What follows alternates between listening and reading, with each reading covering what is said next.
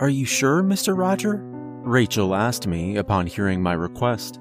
We were outside of her family home, a big but cozy-looking house in a small town near the Appalachians.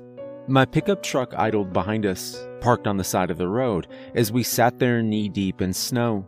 She'd invited me inside for warmth and a cup of tea when I arrived, but I was in a hurry, so I turned her down. I wanted to get it over with as fast as possible and be on my way. "We don't rent out the cabin during the winter. The area is too dangerous during this time of year," Rachel said, trying to dissuade me from my course of action. And she wasn't wrong. The thick snowfall turned the world into a white, shining, slippery mess. One wrong step, one daring turn of the steering wheel, and I'd be in big trouble. But I wasn't worried about the weather or the cold. They'd be the least of my issues. "Some friends told me you do. They said your family rented them the cabin for Christmas the past few years," I said, feigning ignorance. "They must have gotten us confused for someone else," Rachel said. "My parents haven't rented the cabin during winter for as long as I can remember." "How so?" I asked, curious to see what her answer would be. Did she already know? Did she have me figured out? Did she see through the fake name I provided her? "From what I understand, a group of people rented it from my grandparents some 30 years ago. The weather trapped them up there for a week. They ran out of supplies and firewood, and all of them died of hunger and hypothermia," Rachel answered. So she didn't know. Not about the avalanche, not about me surviving, and most importantly, not about what we found up there. I couldn't fault her grandparents for hiding it from her. That week is better left forgotten. I know that. And yet I can't bring myself to do it, to uproot these memories and cast them aside. Their roots are too deep. "That sounds terrible," I said after a short pause, with a sad expression that was all too real. "But we'll be careful. I promise. Look, I have supplies for 2 weeks and an emergency GPS beacon." I jabbed a finger over my shoulder as I talked, pointing at my truck. Its bed was indeed filled with supplies and covered by a tarp that gathered snow. "It'll be me, my 2 sons, and their families. We just want a quiet place far away from the city to spend Christmas together, but it's difficult to find one with this pandemic." "I understand, Mr. Roger," Rachel said sympathetically. "But I can't. My parents were clear on it. I'm sure you'll find someone else more than willing to rent you a cabin." "This close to Christmas?" I asked. "I doubt it. Look, what was your rate? $140 a night? I'll pay triple, with a promise to leave the cabin spotless." I hoped that this would convince her, since this stunt would blow through all the savings I had left. Rachel gave me a surprised look, but seemed to be thinking the offer over. "Fine," she said after a few tense moments. "No triple rate. I don't want to rob you of your money, but I have a few conditions." "Shoot away, miss," I said, faking a dumb old man smile. "Your security deposit will be triple. I know how wild Christmas parties can get," she said with a half smile. Her lips curled just enough to denote that she wasn't malicious, but that she wouldn't take crap from me either. "And I will come up there unannounced to check on you guys. Sound fair?" "Sounds perfect," I assured her, keeping up my facade. We shook hands, and Rachel invited me inside to take care of the transaction away from the prying eyes of her neighbors. I wanted to refuse her at first, seeing as the sun was racing towards the horizon, and I was losing precious moments of its protective light. But I gave in. The last thing I needed was for one of her neighbors to call the cops and risk having them crash my little outing. So I followed her inside, shaking my boots of snow and taking off the layers of clothes that protected me from the biting cold. Rachel led me into the living room and had me sit at a small yet comfortable table next to a raging fireplace. She made herself unseen into the kitchen with the promise that she'd be hasty and would return with warm tea. Left alone in the room, I looked at the countless family photos adorning the walls. There were a lot more of them than the last time I passed through here, but the centerpiece was the same. An old family portrait depicting a large group of people, hung in the same place above the fireplace. Although the yellow sheen it had picked up over the years was new. A Christmas carol began singing gently from another room, and Rachel was humming along to it as she returned. In her hands, she carried 2 ceramic cups painted with winter scenes, with steam rising up and out of them and spreading a festive smell.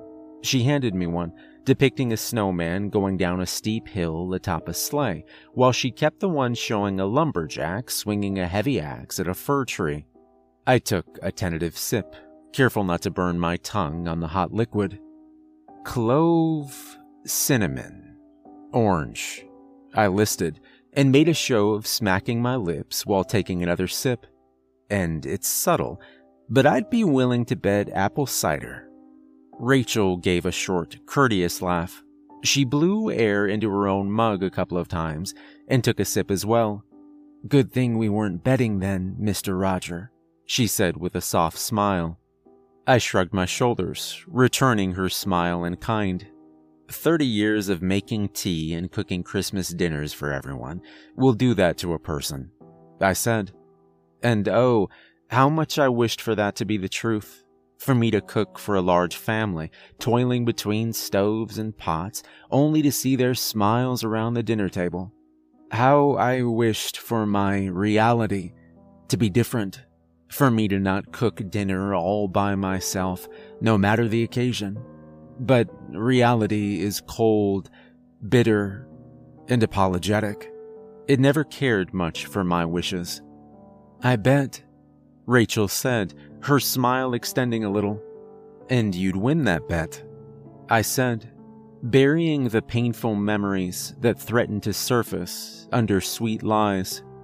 After all, in that moment, I wasn't Aiden.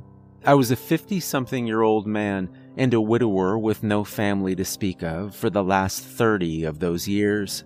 No, I was sweet old Mr. Roger, with a large family waiting for my word back at home, hoping to spend Christmas together at this particular cabin that claimed everything from Aiden. A sweet lie, a masquerade so convincing that I wanted to believe in it myself for as long as possible. "Say," I spoke before Rachel got to talk, "is that portrait over there of your grandparents?" I asked, pointing at the photo. "Yes," Rachel said, and I could feel her love for them radiating from her words. "My grandparents, my young mother and father, and all of the aunts, uncles, and cousins on my father's side." She looked at it longingly for a moment, and it didn't take me long to realize why. Her grandparents were about my age when that photo was taken. They were probably no longer among the living. Regretting the scars I opened up in her, I steered the conversation in a more cheery direction. "So I take it that sweet little girl in a summer dress is you?" I asked. "Mr. Roger, do you have a sixth sense by any chance?" Rachel asked with amusement, and I took her jab with a proud smile. "Right again. That's 5-year-old me holding my mother's hand. I was a clumsy kid and needed the support." I wanted to tell her that she'd grown into a splendid woman since the last time I saw her, that the fire she carries in her eyes right now is something she's always possessed, passed down from her mother, who got it from her grandmother. But I abstained. "Oh, don't worry about it," I said. "Most young kids are like that. I should know." We exchanged some more pleasant small talk after that. I was enjoying my time with Rachel so much. I was so engrossed in the Mr. Roger persona that the passage of time escaped my notice. The grandfather clock in the room striking 3 in the afternoon was what opened my eyes, and I realized it was too late to make the drive and the trek up to the cabin today. Nightfall would catch even a young lad in his prime on that attempt, of which I was neither. "My, how time has passed," I said. "I'm so sorry for taking so much of it from you, miss. Let's conclude the payment, then I'll be on my way." "Oh, it's not a problem," Rachel reassured me. "Your company is a pleasure, Mr. Roger. You're not holding me back from anyone, don't worry. I'm all alone in here." I didn't want to probe her on the matter. It wasn't my place to, and I had no interest in it either. But the sad expression that flashed across her face for a split second told me everything I needed to know. She had no husband or children to speak of. With her parents away to spend Christmas somewhere else, she was left to spend it alone. With a knowledge of the craft that only comes with time and practice, Rachel calculated my security deposit and rates for 4 days up at the cabin in a heartbeat. She displayed the total for me and wanted to walk me through the process to assure me that she wasn't asking for a single extra penny, but I refused. Partly because math was never one of my fortes, and partly because I believed her. I pulled out my wallet, handed her the money down to the last dollar, and got up to leave. "Well, it's been a pleasure, Miss Rachel, but it's getting late. I'm afraid I have to go." She got up to see me to the door, following with delicate steps that pitter-pattered on the hardwood floor. I reached the coat hanger where I'd left my padded jacket and went to retrieve it, but Rachel stopped me. "Are you planning to go up to the cabin right away, Mr. Roger?" she asked, making no attempt to hide the worry in her voice. "Yes," I lied. I wouldn't try to. I reconciled with the idea that I would spend the night in my truck, but that was something that sweet little Rachel didn't need to know. "Don't you have a place to stay around here? It's almost dark outside. It would be too dangerous for you to attempt it." "I don't," I admitted, knowing full well where this was going. The only thing I didn't know for sure is if I was on board with it or not. "Then stay here until morning," Rachel offered, beaming at the prospect of company. No, I can't," I said, though at that point I would have regretted her taking me up on my words and retracting the offer. I've been enough of a bother for one evening. "Oh, don't be silly, Mr. Roger," Rachel said, reaching for my hand and cupping it with both of hers. Small, warm, soft things, so out of place around my burly, calloused palms. For a moment, I felt like a grandparent accosted by a loving grandchild. "There's plenty room in the guest bedroom, free of charge." "Well, how can I argue with that?" I said, smiling down at her. "I'll just go to the truck quickly. I have to turn off the engine and call everyone." "I'll fix us up another batch of tea then," she said, and took off towards the kitchen with a newfound spring in her steps. "Oh, and pull the truck into the driveway. Wouldn't want to risk a ticket." What a lovely woman, I caught myself thinking as I dressed up. Just like I said I'd do, I walked out to the truck. I pulled it into the driveway like Rachel asked me to, and faked a short phone call in case she watched me through a window. Though, thinking back on it, I did it more for myself than for her, to help the lie along in the vain hope its roots would dig deep enough tonight to uproot my reality. Back inside the house, I heard Rachel calling for me from the kitchen. Her words guided me towards the well-furnished and equipped room, and I found a chair ready for me at the empty table. I sat down, picking up the slaying snowman cup that she refilled with fresh, steaming tea. Rachel had put on an apron while I was gone, a frilly black thing that would have been right at home in a housewife cooking show. Not that I watch any of those. She did laps between cabinets and the double fridge, retrieving pots and pans and ingredients that she carefully gathered on the table. It didn't take me long to guess the menu based on the items in front of me. "Let me help with that," I offered. She stopped dead in her tracks, perched on her toes as she tried to reach a high cupboard. A quick swivel had her facing me, and I could see she hadn't grasped the exact meaning of my words. "Sure thing," she said, taking a step away as I walked over to her and retrieved the box that her fingers could barely touch. "I meant with the cooking in general," I clarified. Her fingers paused briefly around mine, her attempt at getting the box from me cut short. Considerate payment for the room, and the plate I assume I'll be getting. Correct assumption again, Mr. Roger, she said, her deer-in-the-headlights look vanishing in favor of her smile. You're on a roll tonight, and fine, but just know that I'll feel bad about accepting your help the entire time. Another playful jab, this one a bit more daring, but not any less obvious. I took it with a grin, and helped her pick out the final bits and bobs. We stood side by side, taking in the chaotic assortment of ingredients laid out haphazardly in front of us. Whatever we make, it has to be both fast and flavorful, I decided, taking the lead from her. Which felt disrespectful, yes. I was in her kitchen after all. But it didn't look like she was making any progress on pinpointing any particular recipe. True, she admitted. Any suggestions? We went back and forth for a few minutes, bouncing ideas off of each other until we settled on a menu that we were both satisfied with. Buttery mashed potatoes, an assortment of roasted veggies, roasted turkey breast, a spiced cranberry sauce, a gingerbread trifle for dessert, and a quick and dirty eggnog to get tipsy. For the more culinary literate ones among you, yes, all of those things are anything but fast, especially the turkey. But here's a quick tip while I'm at it. Butterfly your turkey breasts. It'll cut down on your cooking time considerably without sacrificing any of the flavor.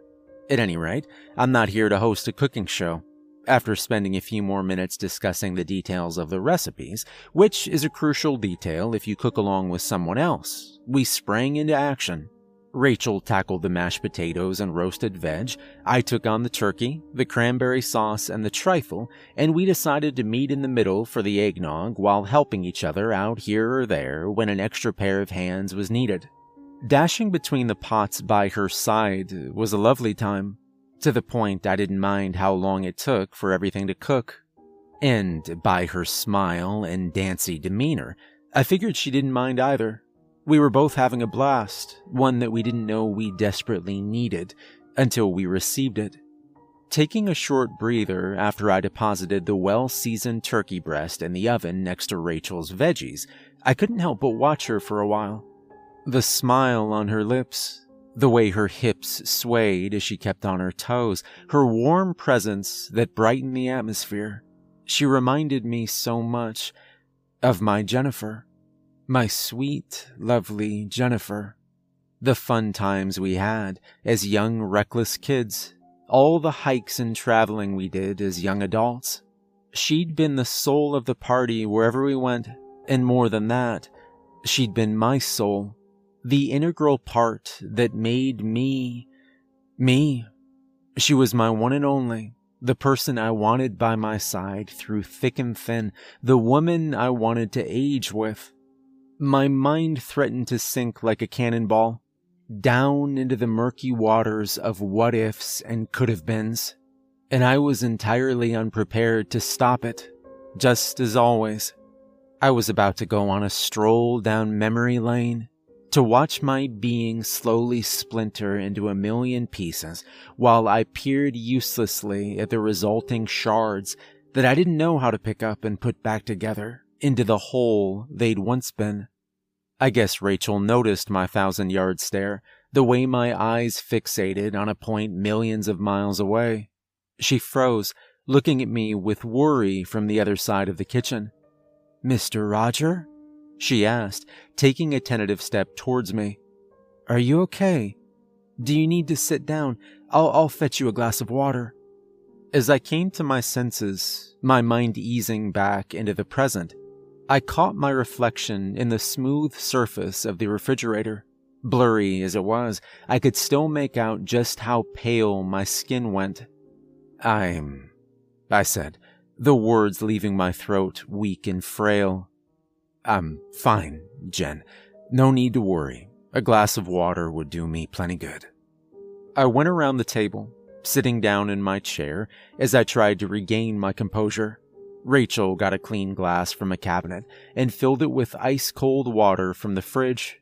She rushed over to me, putting the glass in my hands and leaning over me as she checked my forehead with the back of her hand. A sweet gesture, but completely misguided since panic attacks don't bring about fever.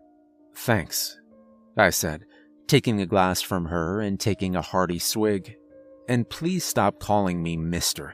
Just Roger is fine. Okay, Roger, Rachel said. Are you okay?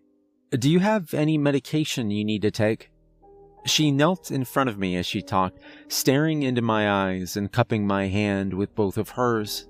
The amusement in her eyes was gone, its place taken by an urgency and worry for my well-being that I didn't like nearly as much.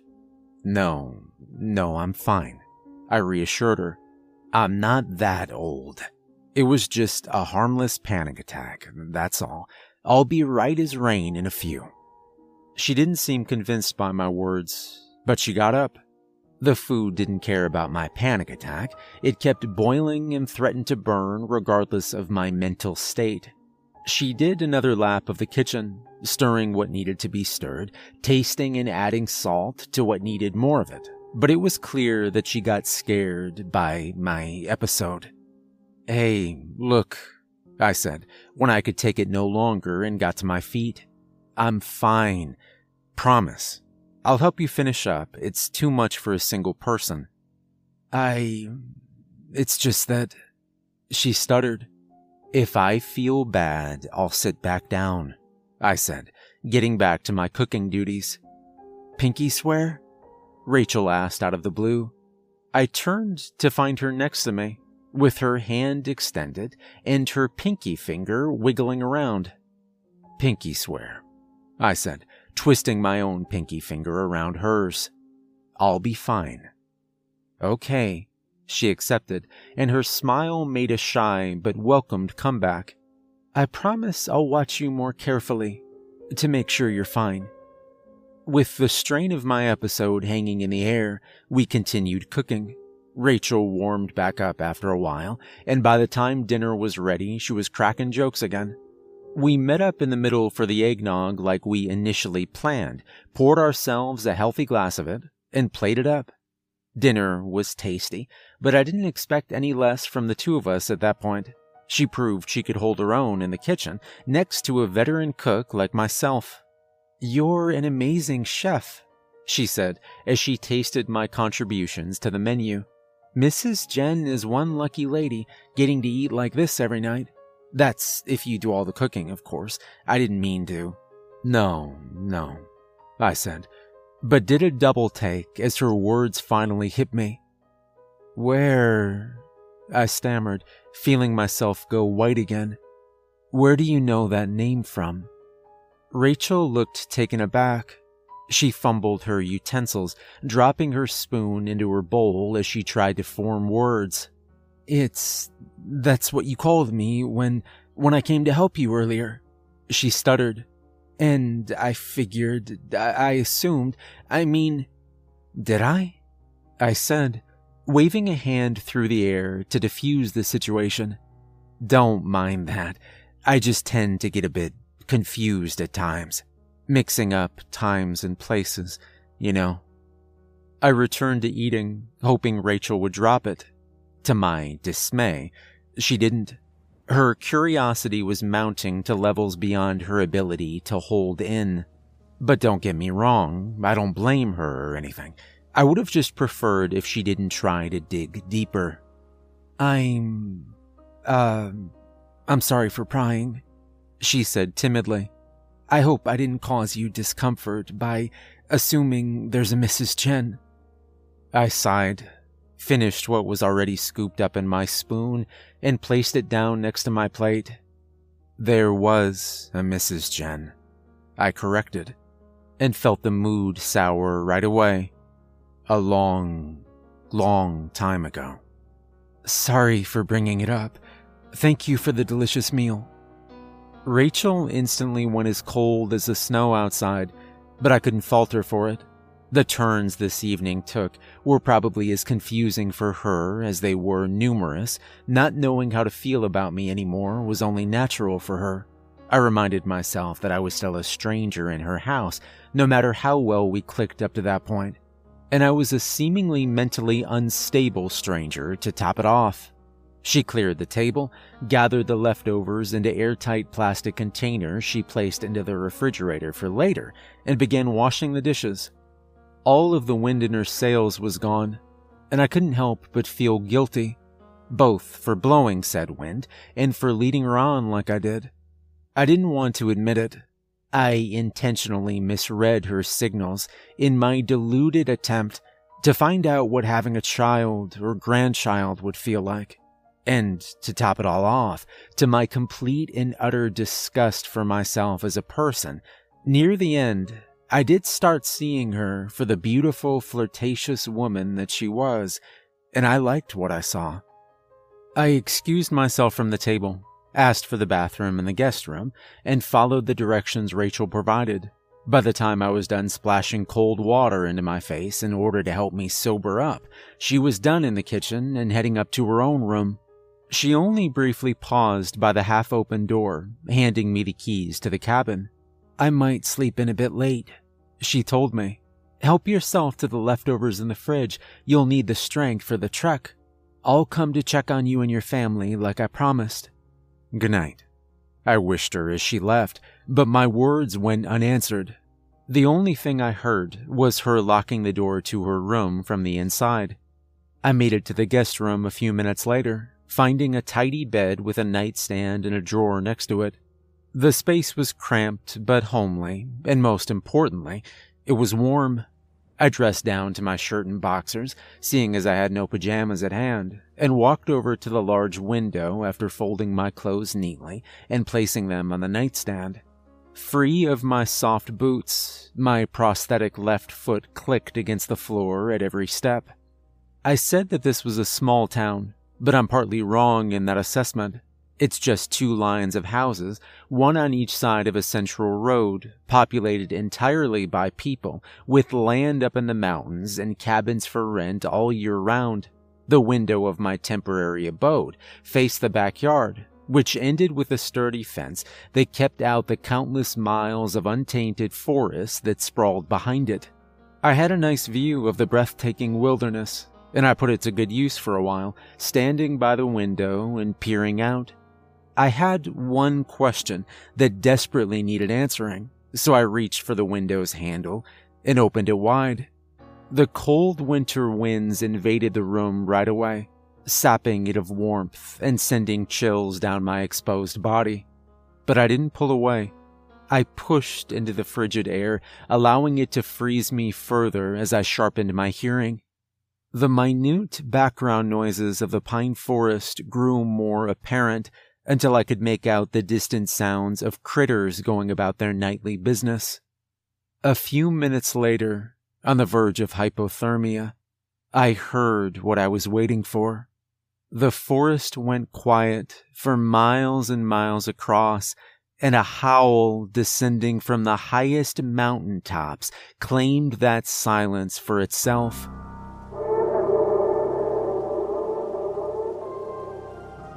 It was such an ugly, soul-rending call that it managed to chill me in a manner that the coldest air couldn't hope to match. A warped, unnatural mix, somewhere between man and the lowest form of beast to walk this earth. The scream of endless hunger and agony, aimed solely at me. I jumped back from the window, having gotten all the confirmation I needed. After closing it, I turned the radiator up all the way and all but nearly hugged it to warm myself faster. The stunt I pulled was risky. So long as I was cold, the beast could find me, but it was the only way I knew to drag it out of hiding and have it make its presence known. When sensation returned to my toes and fingers, and I was sure I was warm enough to not be found anymore, I went to sleep. I covered myself with a thick blanket and succumbed to a fitful sleep. Morning came fast, leaving me surprised when the sun's first rays reflected off of the spotless snow and into my room. It had been a long time since I last slept without an eye open, 3 decades now to the day. Feeling well rested, I got dressed and left Rachel's house. As tempted as I was, I didn't take any of the leftovers. By 8 a.m., I was already driving. The furthest point up the mountain I could reach with my truck was about half an hour away, and I had a 3-hour brutal trek through knee-deep snow to look forward to after that. I wasn't exactly enthused about it, but I was hasty regardless. I parked the truck in the clearing where the road ended, locked it up, and took to its bed. The first thing to come out from under the tarp was a sleigh, followed closely behind by the harness I'd used to pull it. More items came, and I strapped them all firmly to the sleigh. A Dane axe with a silver-coated blade, a chainsaw, a shotgun with both normal and silver pellets, a couple canisters of gasoline, a few jars and vials of my own blood that I gathered and kept refrigerated over the last month or so, and some other miscellaneous items like changes of clothes and a first aid kit. Starting through the snow, I soon hit the incline that would only grow steeper as I advanced. The path I took was one I knew, and I used familiar landmarks to guide my way. A weird-shaped tree here, a large boulder that hasn't moved in millennia there. They jolted memories in me, and before I knew it, I found myself reminiscing of better times as I trudged ahead. Laughter and banter among friends spawned between the trees, echoing through my mind as if they were real and not merely echoes from a different era. Snow crunching beneath our boots as we merrily made our way towards a much-expected vacation. Jennifer by my side, me inhaling her intoxicating perfume with each labored breath. The sensation of her warm skin against mine. It was enough to bring me to tears. In the middle of the forest, hours away from anyone, I cried. The salty drops running down my cheeks froze in the frigid air, threatening my skin with streaks of frostbite. After a while, seeing that the cabin was about 2 miles away, I wiped the tears and refocused on the task at hand. It's a good place to start, I mumbled to no one in particular. I pulled out the first vial of blood and bit down on its cap to remove it. With an arching motion, I spilled it over the pine needles and fresh snow behind me, careful to not get any on the sleigh. My speed faltered as the incline grew beneath me, but I kept going, marking the forest behind me with blood every 500 feet or so. After 20 vials, and the realization that I miscalculated the distance, I opened one of the jars as well and dipped my gloved fingers into it. 3 more markings later, I reached the clearing that the cabin was built in. I expected another flood of painful memories when I laid eyes on it, but I was pleasantly surprised to find out it wasn't the case. The cabin itself looked nothing like I remembered it, but then again, why did I think it would? After that week we spent in it, of course it needed to be rebuilt. And rebuilt it was, bigger and better than its former incarnation. I pulled up to its porch, releasing myself from the sleigh's harness and leaving it behind as I entered. The inside had a slight smell to it, which along with a fine layer of dust that settled on everything, was a dead giveaway that the cabin hadn't been used since the first snowfall this season. After a hasty check of all the rooms, I looked at my wristwatch. It read 1 p.m., which meant that the trek took me longer than expected. Now, if I may be allowed to toot my own horn for just a bit, I'm in great shape for my age. I'm my own cook, so I eat well. I'm my own personal trainer, and God knows I've not gone easy on myself. Most nights I can't find my limbs after strenuous bouts of workout.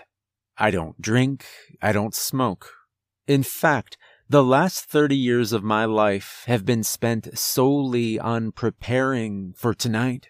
Time used to better my mind, body, and arsenal, all so I could see this one night through.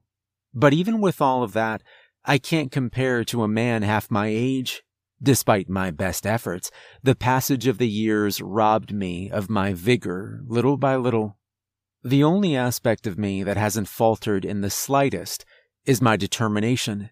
If anything, it only grew stronger, and I put it to good use.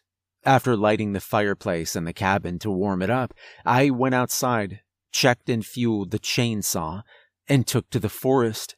It had a wide selection of trees just ripe for felling, so I got to work.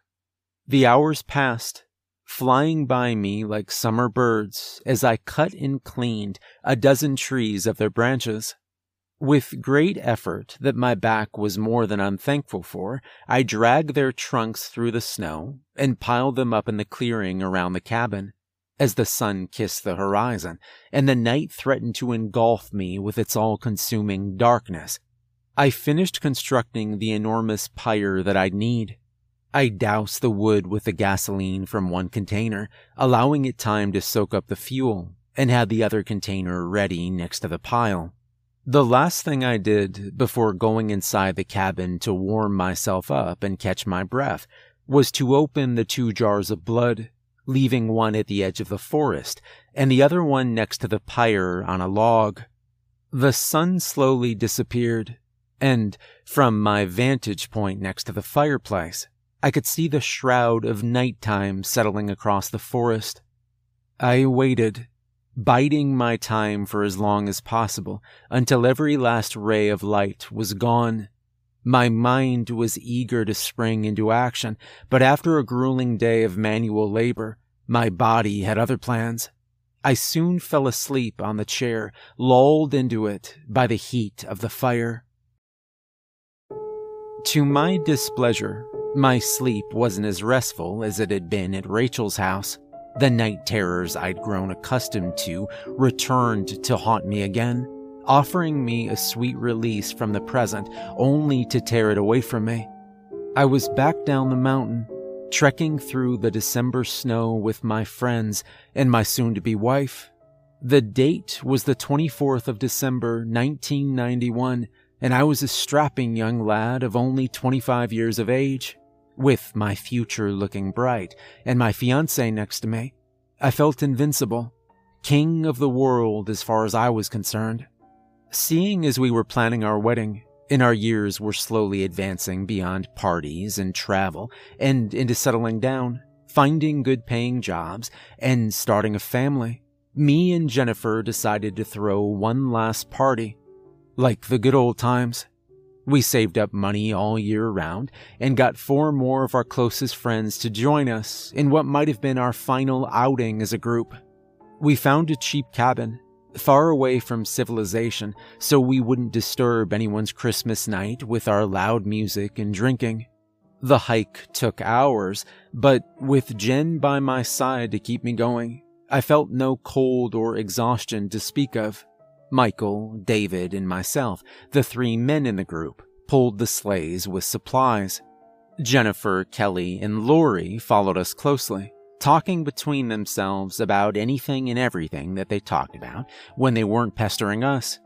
David and Lori were getting ready for marriage, just like me and Jen, and Michael and Kelly were already married with a kid back home, just wanting to break free from their busy lives for a few nights.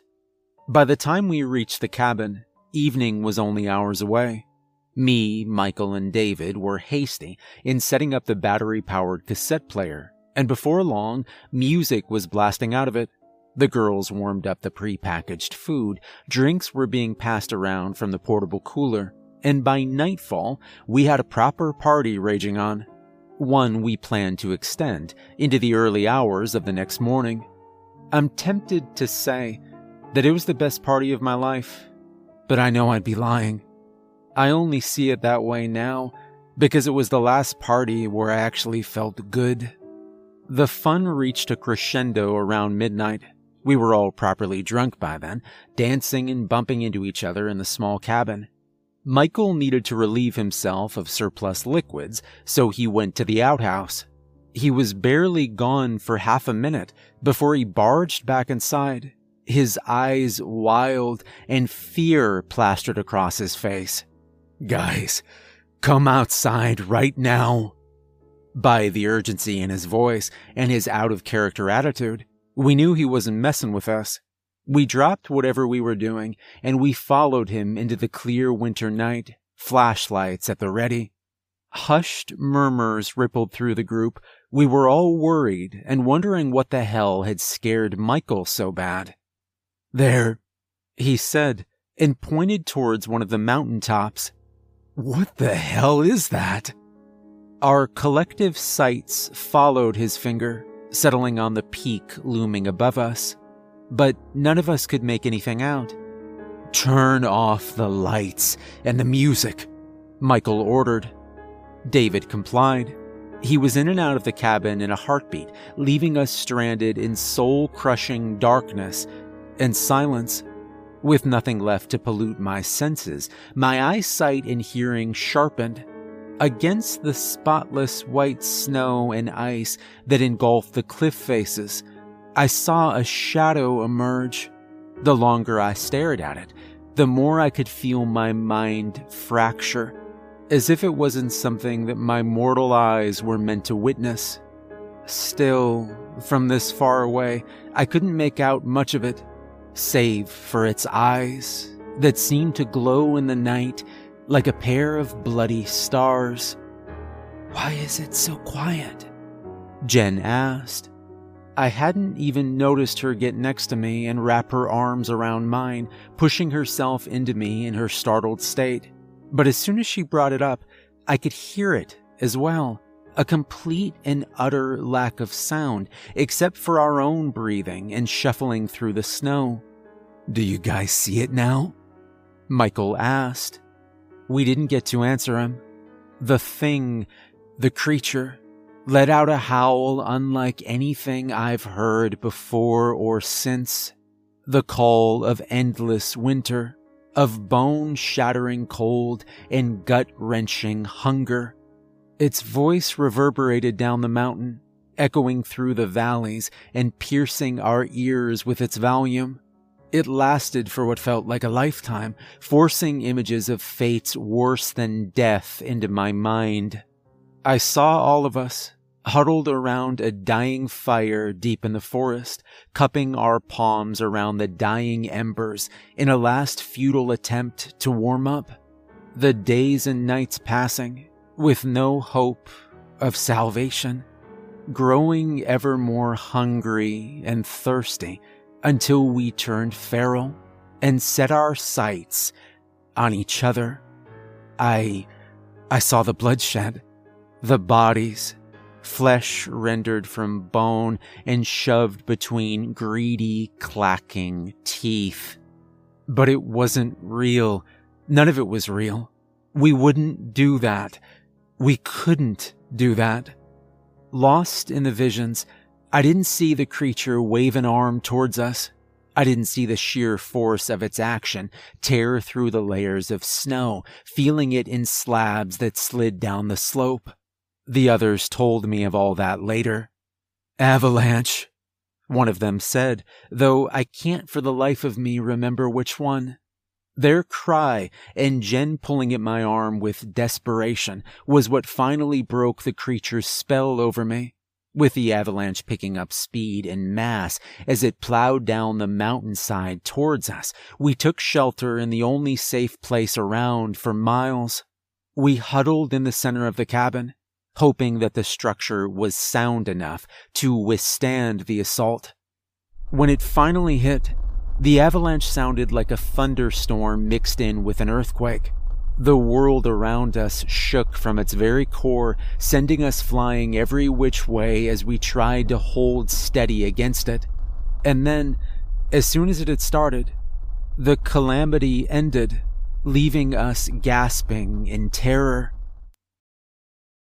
A scream reverberating from outside the cabin woke me up before the nightmare got to the worst part.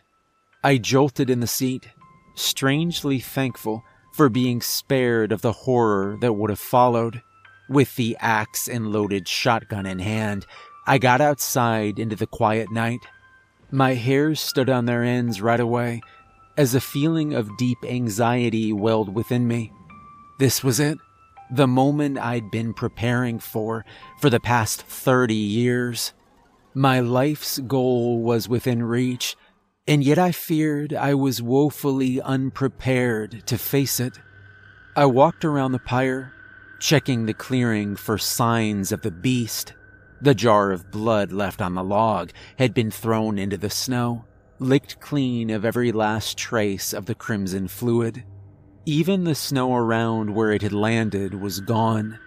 The beast was hungry. Leaving the axe next to the one remaining fuel canister, I raised the shotgun in front of myself and marched towards the forest slowly. The beast ran around between the evergreen trees, using them for cover, but I could tell that each one of its steps brought it closer to me. My heart pounded away wildly in anticipation, preparing my body for the fight that would shortly ensue. "Come out," I said into the night, stopping halfway to the tree line. The skittering stopped, sending me on edge. Bouts of laughter emanated from the forest, its echoes making it hard for me to pinpoint the source.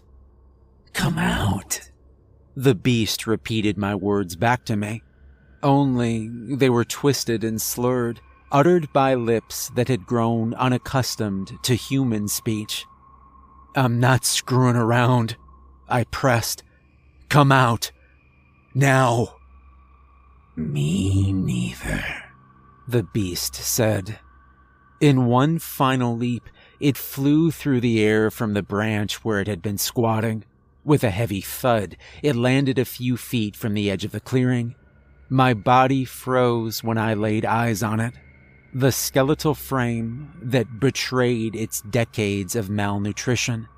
The sunken eyes, the retracted lips that exposed diseased gums and teeth charred by decay.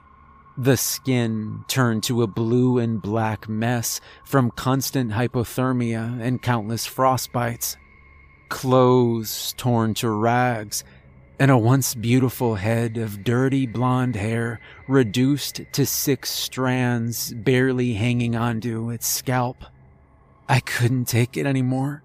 I could feel the beginning of another panic attack writhing beneath my skin.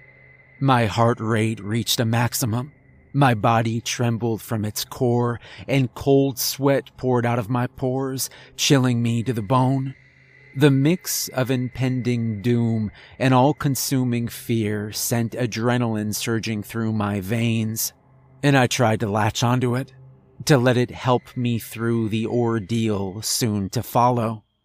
Letting go of the shotgun with one hand, that I reached towards the beast, with my voice catching in my throat and coming out a hoarse whisper as my rapid breathing cut it short. I uttered a single word. "Jen." The first thing we did after the avalanche ended was to take stock of our situation. We were all accounted for, and besides bruises and stumbling and falling, we weren't injured. All of the cabin's windows, as well as both doors, had caved in from the weight of the snow pressing down on them. The puffy white death invaded the already small space, reducing it further and making us feel claustrophobic. "We have to dig our way out," I told the others after we regained our bearings. Seeing as everyone ran around like headless chicken and no one was taking charge of the situation, I decided to do it myself. We got our hands on anything we could use as improvised shovels, which mostly meant plates and cups, and shoveled snow from the front door. But where we took away 1 cup or plate worth, 2 flooded in to take their place.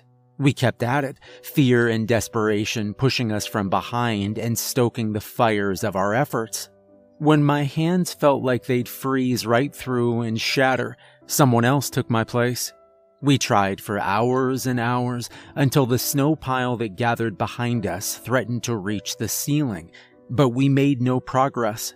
The avalanche appeared supernatural in scale and intensity, leaving us trapped under a puffy white sea in our little bubble of air. "Stop," I said. "We're wasting our strength. We have to wait this one out." "But we'll freeze to death," Michael interjected. Still, his voice lacked the determination and rebelliousness to drive his point home. He was just as tired and defeated as the rest of us. "The owners will notice we're missing," I said. They'll send help when we won't come back down the mountain." "They won't," Kelly said from behind me. "They said they'll be out of town until after New Year's and asked us to leave the key under the cabin's porch." Lori added, "Do you guys ever listen to the people around you?" "No," David said. No. That's a week away. We can't stay in here for an entire week." He devolved into panic, dragging everyone else down with him. Worried whispers grew in intensity, soon turning into an incoherent shouting match. "We'll freeze, we'll starve, we'll suffocate." Those were just a few of the worries made vocal. "Calm down," I said, but my voice was drowned out by theirs. "Calm down." Hearing me louder, everyone fell silent. Their gazes turned to me, expectant and oddly accusatory. "We have some drinks left, and we won't starve to death in a week. If we hunker down together for warmth, no one will freeze either. We'll see through this, okay?" "What about oxygen?" David asked. "This place is small and really high up. There's not enough of it for a week." "Yeah," I answered, "but physical effort and panicking will burn through it faster. Look, we don't have to make it an entire week, okay? Just a day or two before help comes." I could see they weren't satisfied with my plan. They huddled together away from me in a silent statement of opposition. "And if we start running out of oxygen, we can give digging another try as a last resort. Besides, we'll stand a better chance later when the snow settles and freezes." "Fine." David gave in. "I'm so cold," Jen said, echoing everyone's sentiments. "My toes will fall off." "Here," Kelly offered. "Let's do like Aiden said. Let's huddle together." Lori followed them, and the three of them did just that, going over to one of the cabin's corners and hunkering down. When I say the place was small, I'm not kidding. It was very small, an all-in-one kitchen, dining, and living room, with a small pantry and a bedroom connected to one side of it. "Let's fetch all the pillows and covers we can," I told the other men. They agreed, so we wordlessly started searching, which didn't take that long. In half an hour, we had a fake bear rug in the corner to isolate the room, and all of the pillows and blankets in the cabin to keep us warm. We used the bedroom as a changing room, doubling the layers on our skins.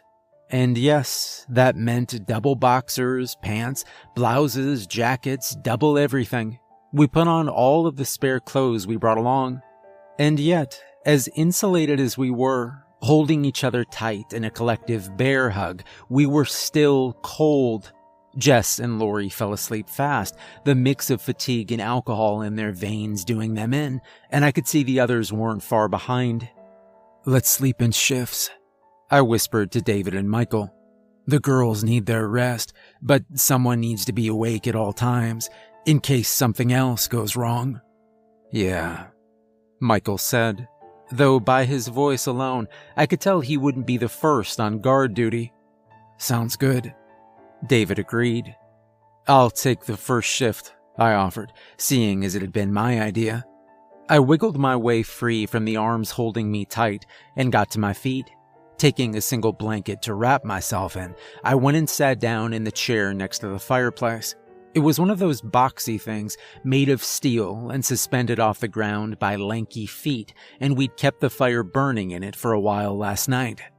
Yet, as I reached my hands toward it to rob it of the last residual traces of warmth it should have held, I found it completely cold. Something wasn't right, but I couldn't put my finger on it. The cabin had been warm and cozy just before we saw the creature on the peak, and the avalanche blocked us in. No way in hell could it have been so cold already. But it was. Even our own bodies, under all the layers of clothes and blankets, couldn't keep us warm as they should have been able to. I pushed those thoughts aside in favor of thinking of our immediate survival. The others fell asleep, leaving me alone, so I needed to keep my senses sharp and my wits about me in case help arrived. Checking my wristwatch, I saw it was nearing sunrise outside. I'd been awake for nearly 24 hours by that point, but I didn't feel tired. No doubt the result of the shock, but I was thankful regardless. By noon, I'd kept busy by climbing up in the attic and turning off the generator. Damn thing consumed more oxygen, so we couldn't afford to keep it on. It only powered the lights in the cabin anyway. There were no outlets for us to make use of in any meaningful way. With the shoelaces of my spare pair of boots tied into a hangman's knot, I hung one of the flashlight sets on low power from the now dead light bulb, and I decided I'd done enough for the day. The cold robbed me of my will, making every move feel strenuous. Even thinking about anything in particular left me short of breath. So, I simply existed, listening to the others breathe and shift in their sleep. Michael roused from his rest at about 1 p.m. Shivering from his core, he got free from beneath a sea of blankets and got to his feet. He wanted to unwind, to stretch his body and joints that were sore from the uncomfortable sleeping position on the floor, but he abandoned that course of action when his blouses and jackets threatened to expose his skin. He dragged another chair next to me and sat down in it, rubbing his gloved hands together. "How the hell is it so cold already?" he asked as the water vapor in his mouth condensed on his wool gloves. "I don't know, man," I admitted with half a mouth. "You tired yet?" he asked me. His teeth clattered, slurring his speech. "Out of my mind, yeah. I'm hungry as hell," he said. "I'll grab a bite to eat and take over. Go catch some shut-eye, too," he said. I couldn't argue. "Thanks," I said, and pried myself free from the seat. His mention of food made me notice my own peckishness, but I was in no mood to eat. In a matter of moments, I was wrapped in Jen's arms, drifting off to sleep. It felt like a short nap, a blip in my stream of consciousness, before I was awoken by screaming. Jolting to my senses, pushing blankets and pillows aside to get to my feet, I saw the source of the commotion. Michael was on his back, down on the floor, with David on top of him, hurling fists at his face. "What the hell?" I yelled, jumping on David's back to pull him away. He was crazed, outputting more force than I'd ever seen him to. "Son of a bitch ate all my food," David said to me, elbowing me in the face to get me off of him. I stumbled back and crashed to the floor, bringing my hands around my nose. The hit felt like a lightning strike to my face, the cold amplifying the pain of the fresh wound. My gloves came back bloodied, warm liquid soaking through them and reaching the skin beneath. "David, stop," Lori said. The sound of her voice broke David's violent spell. His eyes went wide, darting between his bloodied fists and Michael's disfigured face. David stuttered. "I woke up. I found him eating all our food. He didn't leave anything for us. Not a crumb." I got up and placed my hands on David's shoulders. Having calmed down, he nearly melted under my touch. I guided him to his feet and slowly pulled him aside, and in the ensuing silence, I heard Michael muttering something behind broken teeth. Kelly got on her knees next to him, tears streaming down her face, but she kept quiet, trying to hear him. "Hungry. I'm so hungry," Michael chanted. "Why'd you beat him up so badly?" I asked David a bit further away, where the others wouldn't hear us talk. Jen got down next to Michael as well, helping Kelly in her efforts to clean and treat him. Lori just hung out away from everyone, with a 1,000-yard stare in her eyes and shock plastered on her face. "He ate all the food, okay? But that's not—" "I'm sorry," David said, cutting over me. His voice quivered, and I knew he was on the verge of crying. I don't know. I don't know what got into me. I didn't mean to, but I snapped. I couldn't control myself." I think it's that thing. That creature, I said. I think it's messing with us somehow, with our minds. I didn't know if I should bring up the visions I had, but seeing as the situation was quickly devolving and suspecting outside interference, I decided to do it. I turned David around, signaled for the girls to pay attention as well, and spoke up. Outside, before the avalanche started, when I looked up at that thing, I said, deliberately making my words slow, when it screamed, it showed me things. Everyone's eyes went wide when they heard that, which was all the proof I needed. Us huddled around a dying fire? David asked. Freezing and going hungry, Lori added. Eating each other, Jen completed with hesitation. I nodded my head at all of their questions. We'd seen the same thing, the same fate in store for us, and that was all of the confirmation I needed that we were dealing with something beyond the natural and logical, that we needed to be extremely careful if we hoped to make it out alive. The girls finished treating Michael, and we talked some more, swapping theories and comparing notes. We came to the consensus that, given our circumstances, we were much colder and hungrier than we should have been. But beyond that, all seemed normal still. Or as normal as things could be right then. Michael remained catatonic after the beating, not answering us or reacting to our presence in any way. Probing and prodding him had no effect, so we decided to leave him be. Not because we didn't care about him. We did care, but we'd done our best with what we had.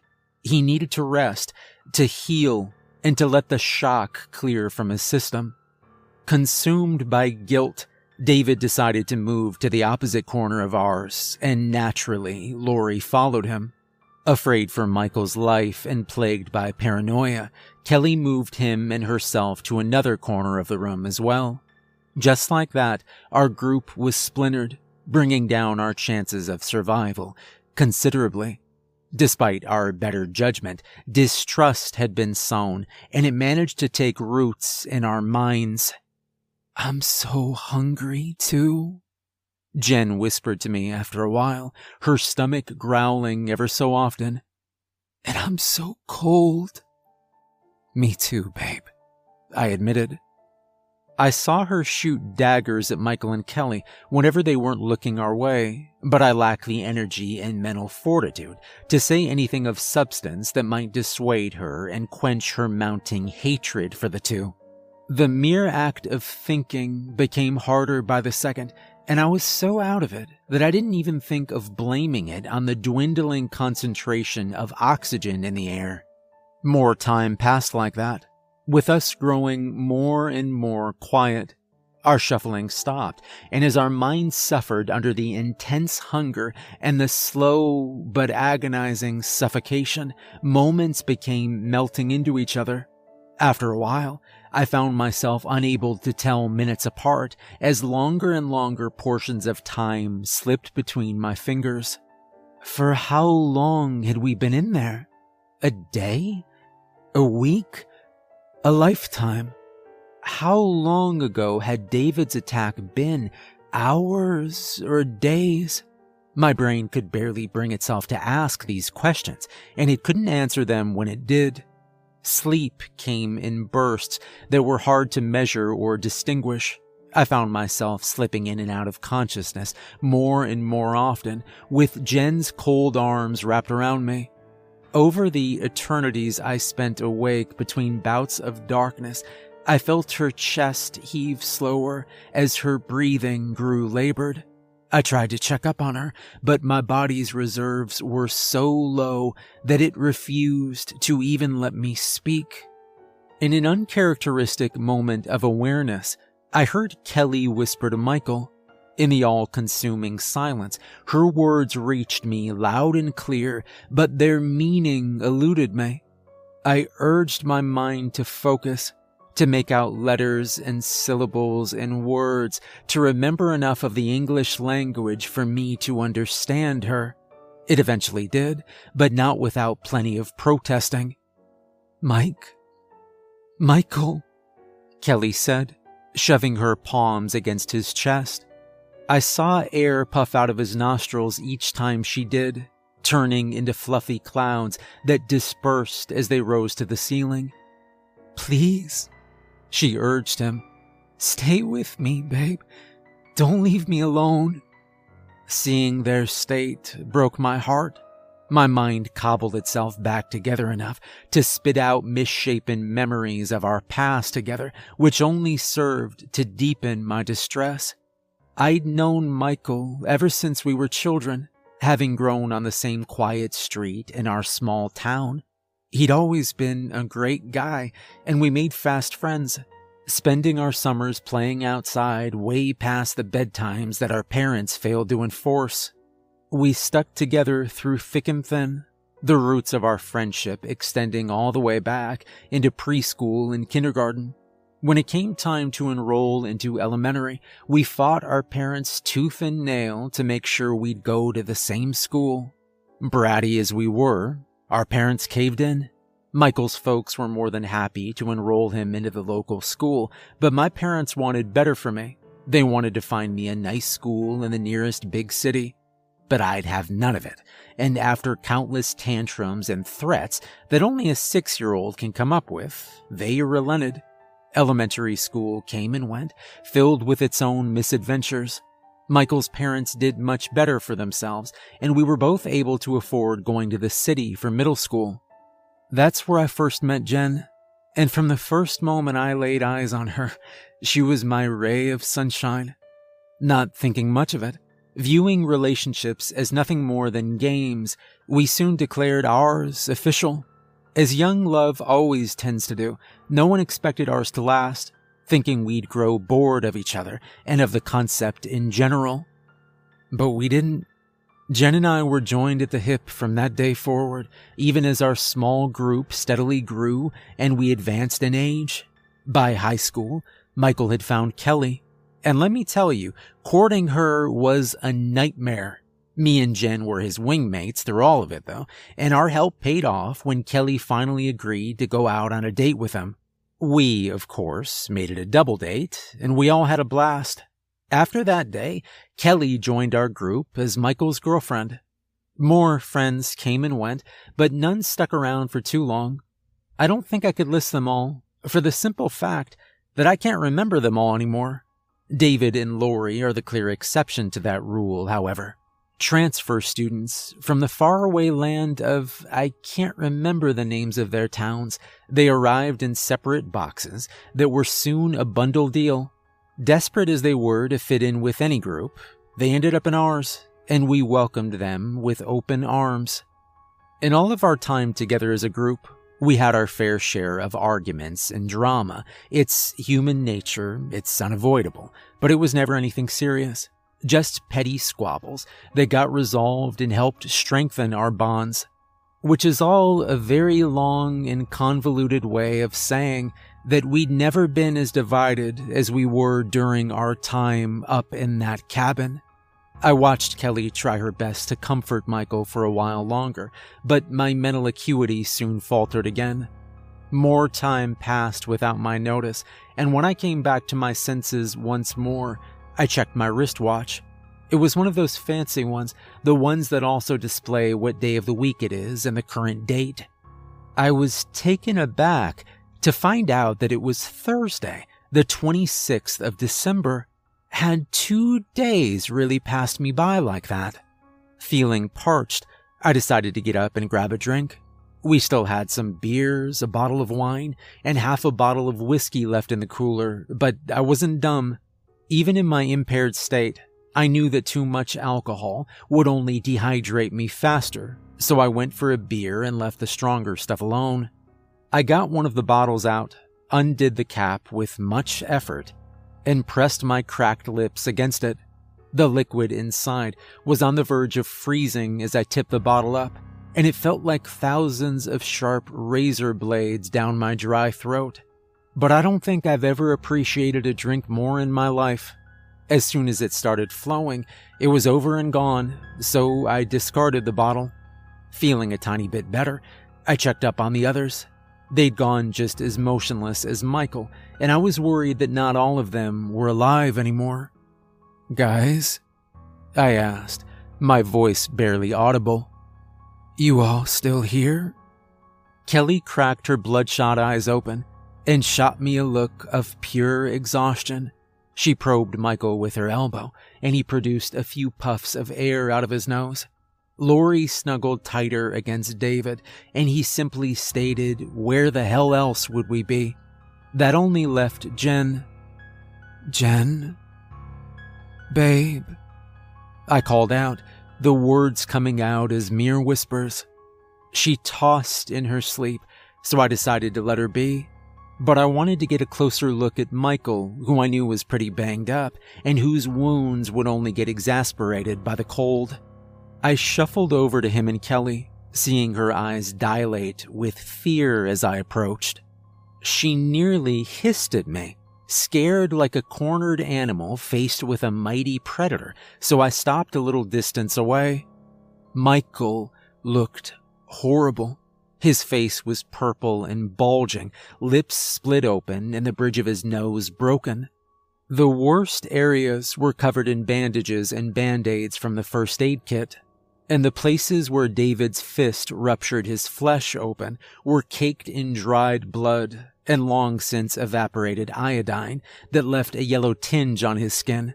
His eyes were swollen shut, his hair fell out in clumps, and the remnants of his teeth that I could glean between his parted lips were jagged and sharp. He wouldn't last much longer. I was aware of that, and by the looks of her, neither would Kelly. I fetched 4 of the 5 remaining beers, tossing Kelly 2 of them and handing David the other 2. "Make Michael drink one as well," I told her, and went to lie back down next to Jen. She shuffled away from me when I got under the blanket, balling up against the wall. I wrapped myself around her as best as I could, but it felt like I was hugging a block of solid ice. Despite my stupor and the alcohol now racing through my veins, I had enough mental clarity to be surprised that we were all still alive. By all accounts, we should have all died by then, either to the cold or to suffocation as our oxygen slowly depleted. But we were all still hanging on, even if only by a thread. By now, you might be wondering how no one had found us yet. The answer is simple. Cell phones weren't as prolific back then, so it was normal to be out of touch with family and friends when you traveled.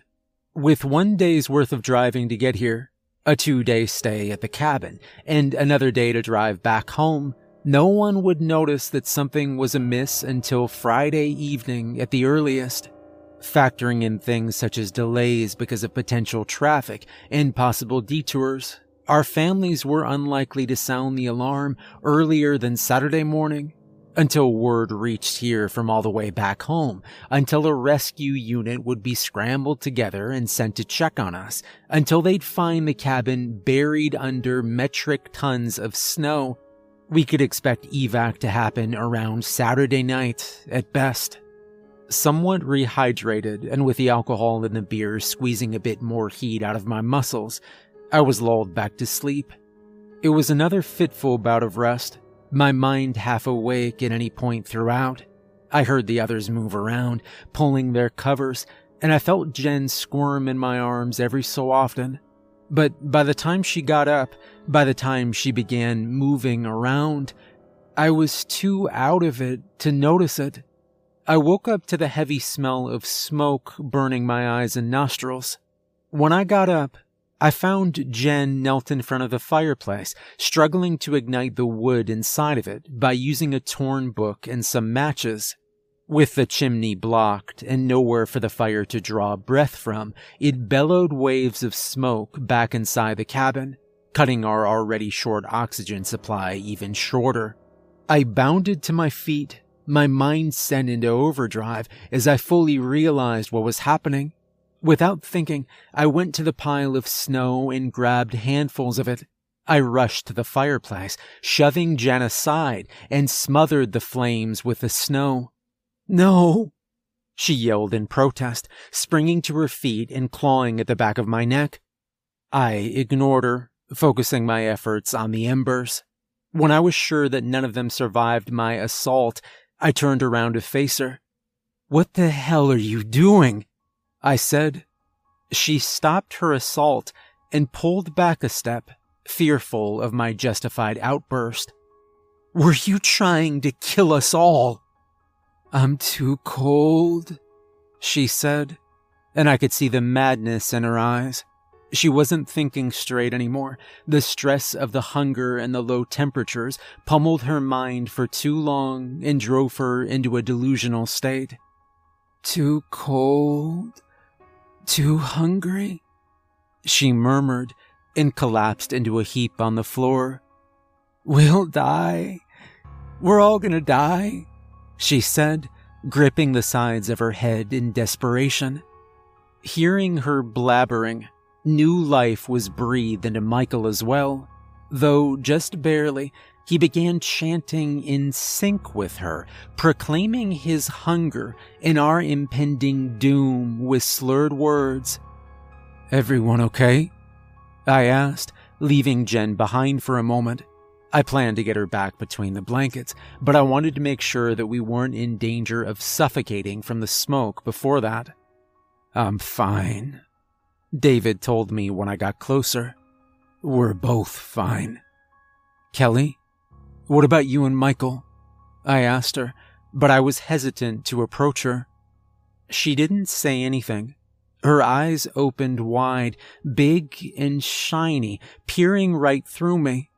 One of her hands left the blanket, pointing finger jutted out, and she motioned for me to look behind. I didn't get to turn around in time. Something hit the back of my head, sending waves of pain up my scalp and down my spine. I fell to my hands and knees, disoriented, and heard David scream. Kelly and Lori joined him, their combined forces birthing a cacophony of yells that only exacerbated my headache. Before I got the chance to make sense of my situation, Michael kicked me in the ribs and sent me sprawling. I rolled on the floor from the force, stopping on my back, and managed to catch a glimpse of the room. Jen was on her feet, axe in one hand and a log of wood in the other. Michael had gotten up as well, scaring Kelly in the process, and he was now looming over me. "This whole shit show was your idea," Jen accused, lobbing the wood at me and hitting my left shin. It exploded with more pain, but when I tried to reach for it and grab it, Michael kicked my hands away. For someone that was half dead, he all of a sudden had a lot more strength than he should have. "Your idea. Your fault," Jen said. She grabbed the axe tight with both hands and slowly walked over to me, stopping at my feet. "Jen," I said between clamped teeth. "Don't," she replied. You think that I don't know? That you're waiting for us to die?" She trembled as she spoke, her head jolting from side to side, and her words sounded like those of a madman. "The beast, it didn't show us the future. It showed us a way out. It taught us how to survive." "Survive," Michael echoed her words. "Jen," David spoke up. He got to his feet while she stammered her nonsense and approached us with his hands in front of himself. "Calm down, please. Aiden didn't." "He knew," she said. "He knew, and he didn't tell us." Without warning, she lifted the axe up in the air. Its blade came down, so fast and vicious that it splintered the ceiling above when its tip connected. In a heartbeat, Michael dropped to his hunches and got a hold of my left leg with both hands. I tried to jerk it free, to dodge the blow, but his strength was superhuman. And then, in a fraction of a second, the axe made contact. It passed cleanly through flesh and bone and sinew, stopping in the floor below. I let out guttural screams, so loud and frightened that they threatened to tear my vocal cords to shreds. Blood shot out of my amputated leg, squirting and staining the floor as it spread a coppery smell in the air. "Another one," Michael said. But Jen ignored him. She grabbed my severed foot, quickly taking off the boot and sock as she scampered away. Even through the pain and suffering, I heard the crunch of her teeth as she bit down into it, pulling flesh and veins and bones away, greedily swallowing without even chewing. "You bitch," Michael said, infuriated. David tackled him from behind, sending him flying face first onto the floor. And through all of that, I was still screaming, holding on to my severed leg with all my might.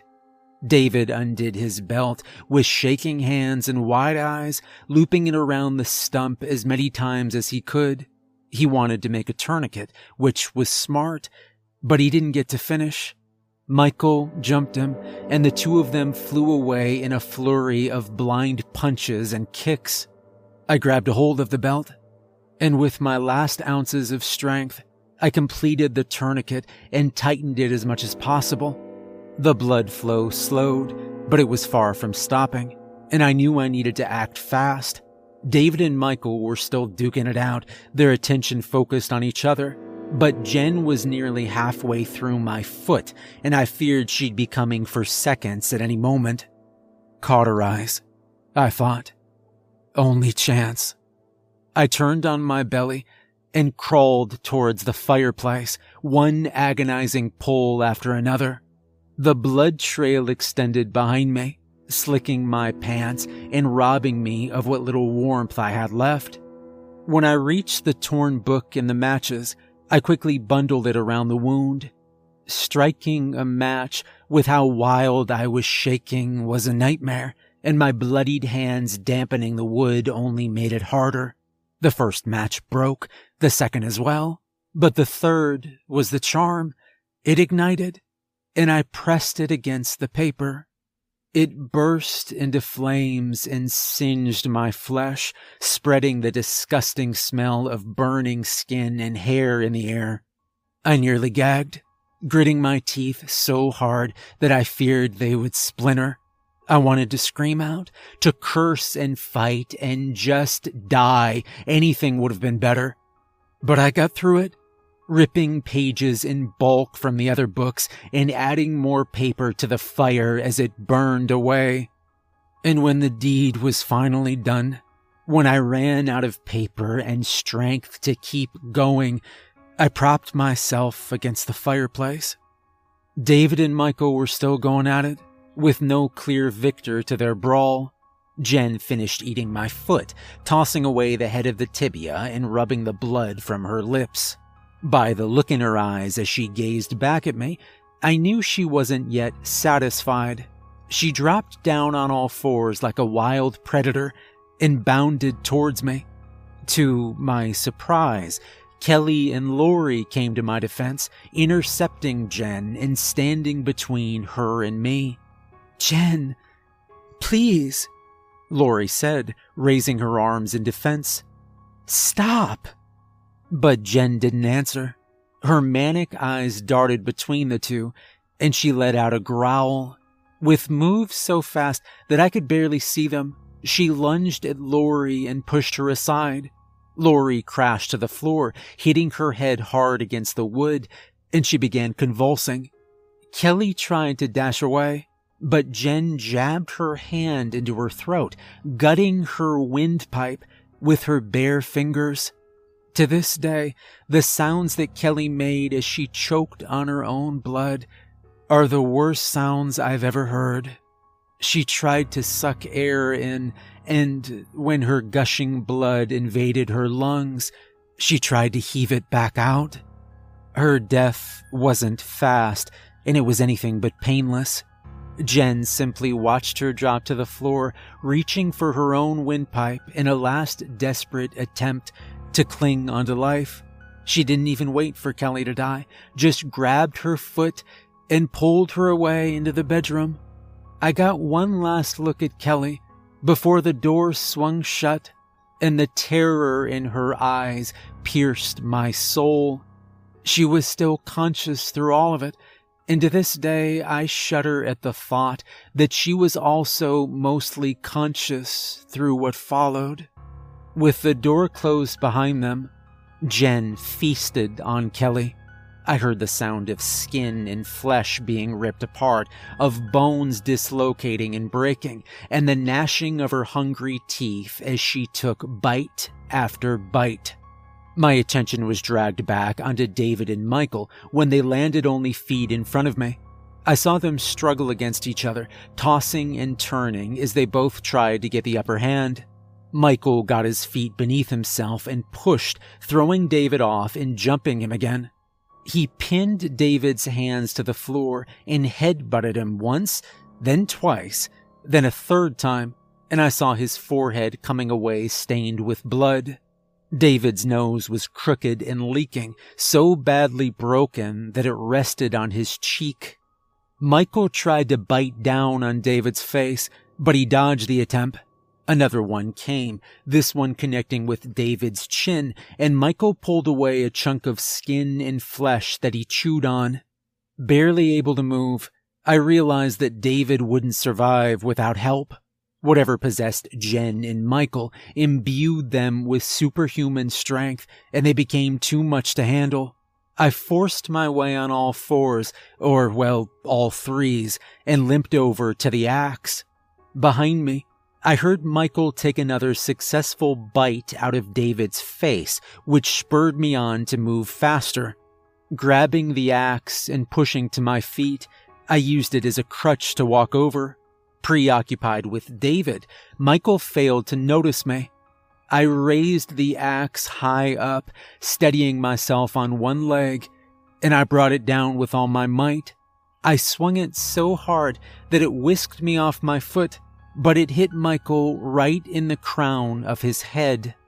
He jumped as if struck by lightning, spazzing out with the axe still impaled into his skull. He stopped after a few moments, wheezing as he drew his final breath. I toppled next to David, feeling my muscles burning from the effort, wanting nothing more than to pass out from the pain. But hearing Jen ravage Kelly's body in the bedroom, I knew I couldn't do that just yet. "David?" I asked quietly. "Yeah," he answered. "Still here."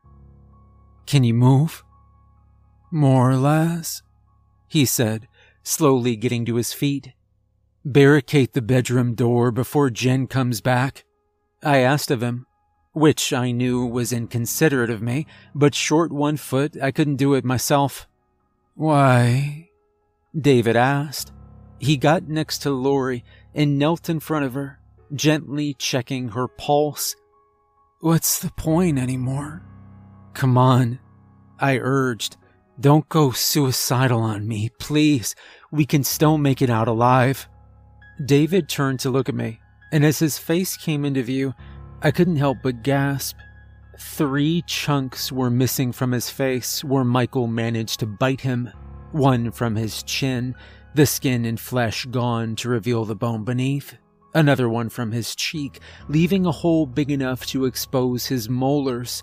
And the final 1 from above his left eye, making him unable to close it anymore. He was probably in quite a bit of pain, but if he was, he didn't show it. "If you say so," he said, though I could tell he didn't believe me. His spirit was crushed. He was already defeated. Still, he got to work moving the few pieces of furniture in the room to block the bedroom door. He limped and struggled against them in an effort that was nothing short of titanic in his condition. In a few minutes, Even the fireplace had been dragged along the floor, aided by the slick blood that pooled pretty much everywhere. After he made sure that the pieces were stacked properly and wouldn't fall, he hoisted Lori in his arms and got back in their own corner, holding her tight against his chest. I, too, crawled back to my own corner, though I didn't feel the need to hide under the blankets, either because of the shock, or the effort, or the beast relinquishing its influence over us. I didn't feel as cold anymore. I watched David close his eyes, whispering reassuring words into Lori's ear, and lost myself to the fatigue and blood loss. In my near unconscious state, I heard Jen try to open the door, giving up when she couldn't. I heard her scratch and heave and yelp for a while, until even those sounds faded away. Before I succumbed entirely, I heard one final scream, a pale imitation of the beast call that wasn't any less frightening. When I came to again, after an untold amount of time, I couldn't even open my eyes anymore. It felt as if every last ounce of strength in my body was being used up on the simple act of breathing. Voices resounded from the bedroom, 4 in number, and easy to distinguish from one another. "Hello?" One of them called out. "Anyone alive in there?" They attempted to open the door, but failed against the barricade. I heard shuffling and groaning, but soon they gave up. "Out of the way," another voice said, before loud bangs claimed the relative silence. I managed to crack open one eye, barely enough to see in the dark. Part of the door splintered and broke as the men on the other side assaulted it with axes. Hands reached in through the resulting holes, pushing away the furniture that toppled to the floor. Between the gaps, light shined into the room from the other side, bright and blinding to my eye. The door opened after a few minutes, and I saw a figure enter the room. "My God," the man uttered. "It's a bloodbath. Help me," I croaked out. "Someone's still alive," he yelled to the others, and they rushed into the room. 2 of them knelt by my side, and the other 2 went straight to David and Lori. They checked up on me, gave my leg a proper tourniquet, and then they hoisted me out of the room. I got one final look at David, seeing that he'd slit his own throat and died while I was unconscious. His arms still wrapped around Lori. The mountain rescuers brought me into the bedroom, where I also saw the state of Kelly's body. She'd been so thoroughly mutilated that she was completely unrecognizable. Her face was a bloody mess of bare bone, her clothes had been torn to shreds, and her chest and abdomen were picked clean of flesh, ribs protruding from the carcass. But I was too drained to cry, too drained to even care. The rescuers tied me to a stretcher and got me out through a tunnel that had been dug out, leading from the window to the surface. A tunnel of blood-stained snow, one dug by Jen as she escaped, for she was the only one of us missing from the buried cabin. I was officially out by Friday evening, and after a helicopter ride to the nearest hospital, I got medical care that same night. The next few months were a tough battle, my days riddled with sessions of physical therapy and countless court hearings. Given that I was the sole survivor, everyone's families came at me, one after the other, trying to pin all of the murders on me in their misguided attempts to bring justice to the departed. David's case was the first to get thrown out, since they found a suicide note in one of his pockets and the wound was self-inflicted. Lori's death was declared an accident, caused by acute brain hemorrhaging that resulted from her falling and hitting her head. Kelly's murder was pinned on Jen, who was still missing. The only murder to which I admitted was Michael's, but after the autopsy revealed David's flesh in his stomach, I was acquitted on grounds of self-defense and defending another. The disaster was deemed as a tragic case of cabin fever, and it quickly got swept under the rug. an effort helped by the fact that none of us wanted media attention. I couldn't even attend any of their funerals. Their families wouldn't let me. As ashamed as I am to admit it, I contemplated suicide on an almost daily basis, desperate to be free of the guilt and nightmares. But I could never go through with it. A few years later, when home computers and the internet began spreading to everyday consumers, I found a small forum built around accounts of the paranormal. I told my story there, asking if anyone knew what the beast could have been. Most users either called me a LARPer with comments such as "nice story, bro," or gave me the same answer that the court provided, blaming cabin fever. I was ready to give up my search for a resolution and accept their verdict until I received a PM from an anonymous user that only said 4 words. It was a Wendigo. Those 4 words spurred me into months of research. I read all the online resources I could find, and when they became insufficient and repetitive, I took to searching for books on the beast. When even the books failed me, I began traveling, seeking Native American shamans for their legends and first-hand experience. All of my guilt and hate and fear morphed, turning into determination, with my sole goal in life being that of slaying the beast that took everything from me. Armed with knowledge about what I faced, I began to prepare, decades spent on this single-minded objective. Which brings me to the Christmas Eve of 2020, the moment when all of my training and prepping culminated into my one and only attempt at fulfilling my life's goal. And yet, standing face to face with Jen's disfigured visage in that clearing, I began doubting my ability to finish what I had so eagerly started.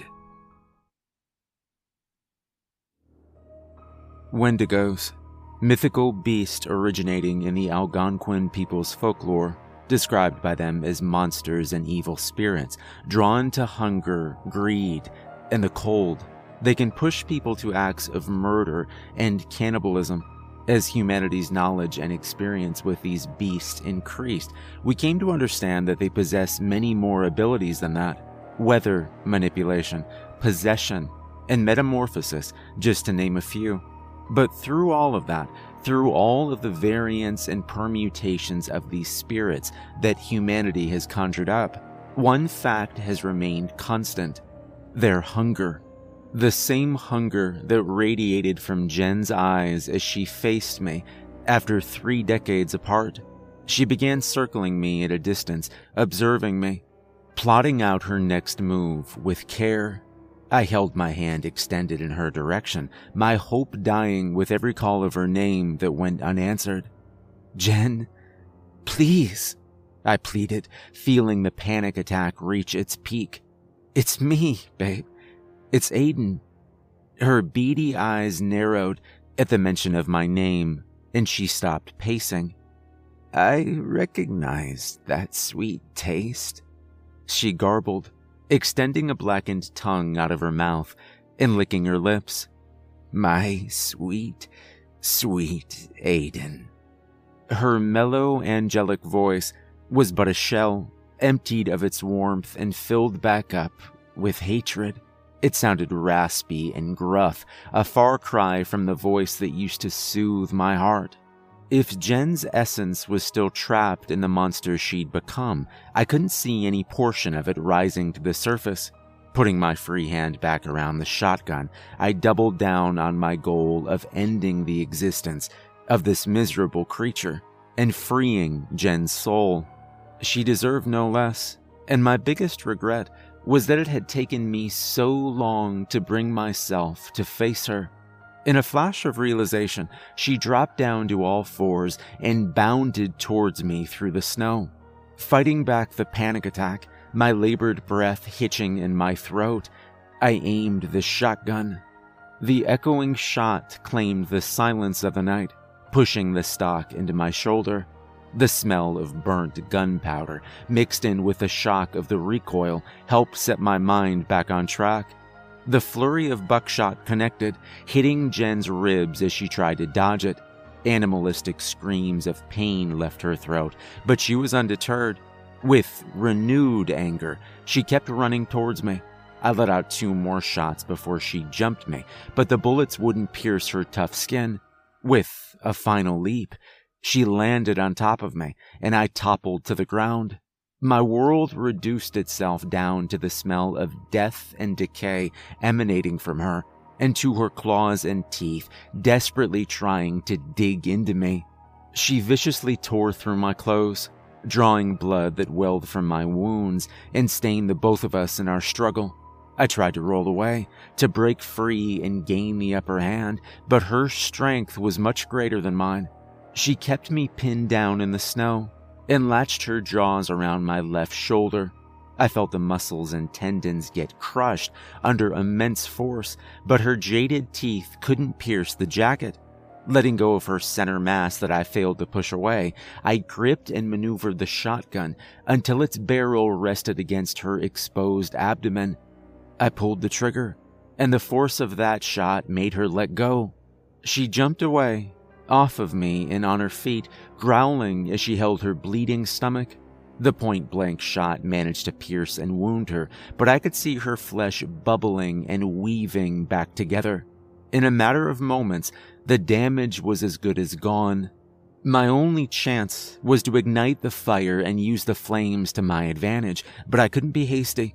The light and warmth of the blaze would have scared her away, forcing me to hunt her down or abandon the attempt, neither of which I wanted. She needed to be on the pyre. I walked back towards it, keeping the shotgun trained on her, letting out more shots whenever she got too close for comfort. When I finally got close enough, and one of my feet snagged on the logs, I feigned surprise and pretended to topple backwards onto it. She took the bait, jumping me without hesitation, her hands toward the zipper of my jacket, exposing the shirt beneath. Before she got a chance to dig into me, I struck the side of her head with a shotgun's butt and let out another shot in the small window of time when she was disoriented. The buckshot cleaved through the left side of her neck, almost disconnecting her shoulder.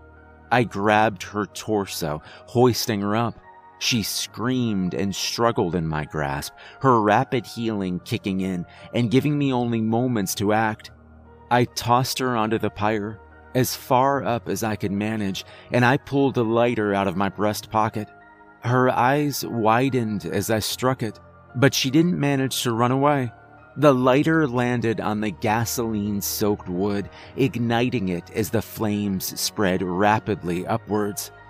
It wasn't like in the movies, let me make that clear. It was wood soaked in gasoline, not high-yield explosives going up in a blaze of glory, but the spread of the flames was still fast. All I needed to do was to make sure that Jen wouldn't escape before the fire consumed her. The flames reached Jen's feet, setting her off at a supernatural rate. The fire clung to her skin like napalm, engulfing her in a matter of moments. She tried to jump away to save herself, but I shot her back down. Weakened by the heat, her skin couldn't stop the buckshots anymore, and her left leg was blown away at the knee. She screamed and convulsed, cursing my name as the flames ate her little by little. You see, there's a reason why Wendigos prefer winter and the cold it brings. Warmth weakens or outright negates the natural armor that is their skin, and fire has the potential to kill them. I never needed to reload. By the time I shot the second shell, she could barely bring herself to stand. By the time I shot the third and final one, she was more bone than flesh. Her skin fell away in large chunks, exposing the muscles and organs beneath to be charred into ashes that dispersed in the breeze. After a few minutes, as the fire reached its peak, Jen was nothing more than a blackened skeleton. Her form was dead, and I hoped that her spirit would finally go to rest. With my job done, I took a deep breath and let my muscles relax. I would need to stay awake throughout the rest of the night to make sure that the fire wouldn't spiral out of control, but the worst of it was over. Or so I thought, until I heard countless screams just like Jen's resounding from all around the mountainside. I hastily reloaded the shotgun as I turned to face the forest, and I found dozens of pairs of eyes peering at me from the cover of darkness. I was a fool to believe that Jen would be the only Wendigo in these mountains. But none dared approach the clearing, afraid of the fire raging in its center. Having seen me dispatch Jen only drove home the point that they shouldn't be messing with me, so they kept to the shadow of the night. A few of them tried taunting me into action, repeating Jen's words in her voice and thrusting themselves into the light before quickly retreating. But I didn't budge. With midnight having just passed and 7 more hours until sunrise, I hoped I could prolong the fire's life enough to see the night's end.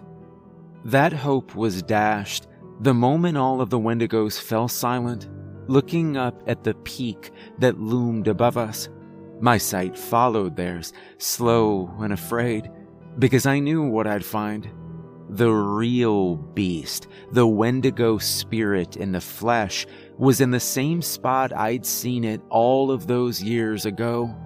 It let out a howl that put the others to shame, and it jumped with so much power that it turned into a black dot flashing across the moon's image in the sky. Above the cabin, above our heads, over miles of forest, landing in the valley below with such force that it sounded like a stick of dynamite going off.